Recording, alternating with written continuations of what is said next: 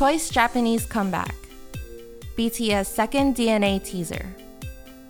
SM artist and Final Life OST. Welcome to Netizens Unite. This is the daily K-pop podcast brought to you by FOMO Daily that catches you up on the latest buzz of the internet.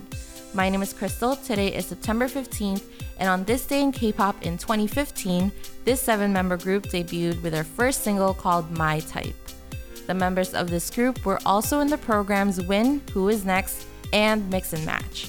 This group is also under the same label as Blackpink, Big Bang, and Winner.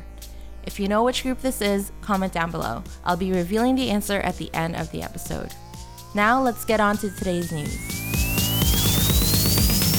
In our first story, Twice released teasers for their first ever original Japanese track. They have individual teaser images as well as a short teaser for their song One More Time. In it, we see the girls holding tennis rackets, bowling balls, and boxing gloves, which means this music video might have a fun and sporty vibe to it. This Japanese MV will be released next month on October 18. In other news, BTS released the second teaser of their comeback DNA. For anyone whose bias is V, this teaser was meant to target you specifically. The short 30-second teaser showcases BTS visuals overall, and Cookie's whistling melody is back at the very end, which I'm sure will be ingrained in all of our heads just in time for their comeback. I'll leave a link to the teaser in the show notes below for you guys to check out. In our final story, Girls' Generation and EXO-CBX are featured on the soundtrack of a Japanese drama which also stars Taemin. The SHINee member is currently in the drama called Final Life, which is also his acting debut.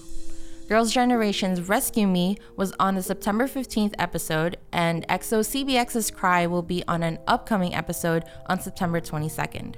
You can catch Final Life on Amazon Prime. What do you make of this? Are you ready for Twice's comeback? What did you think of V's earring in the DNA teaser? Let us know in the comments below what you think. That's it for today. Thank you so much for listening. Please leave us an iTunes review. It really does help the podcast grow. We're also on Spotify now, and you can find us by searching Netizens Unite or FOMO Daily. Connor will be back with you again next week, and with that, I'll leave you the answer to the trivia question from the top of the episode. When it comes to the 7-member group that debuted on this day in 2015, it's iKON.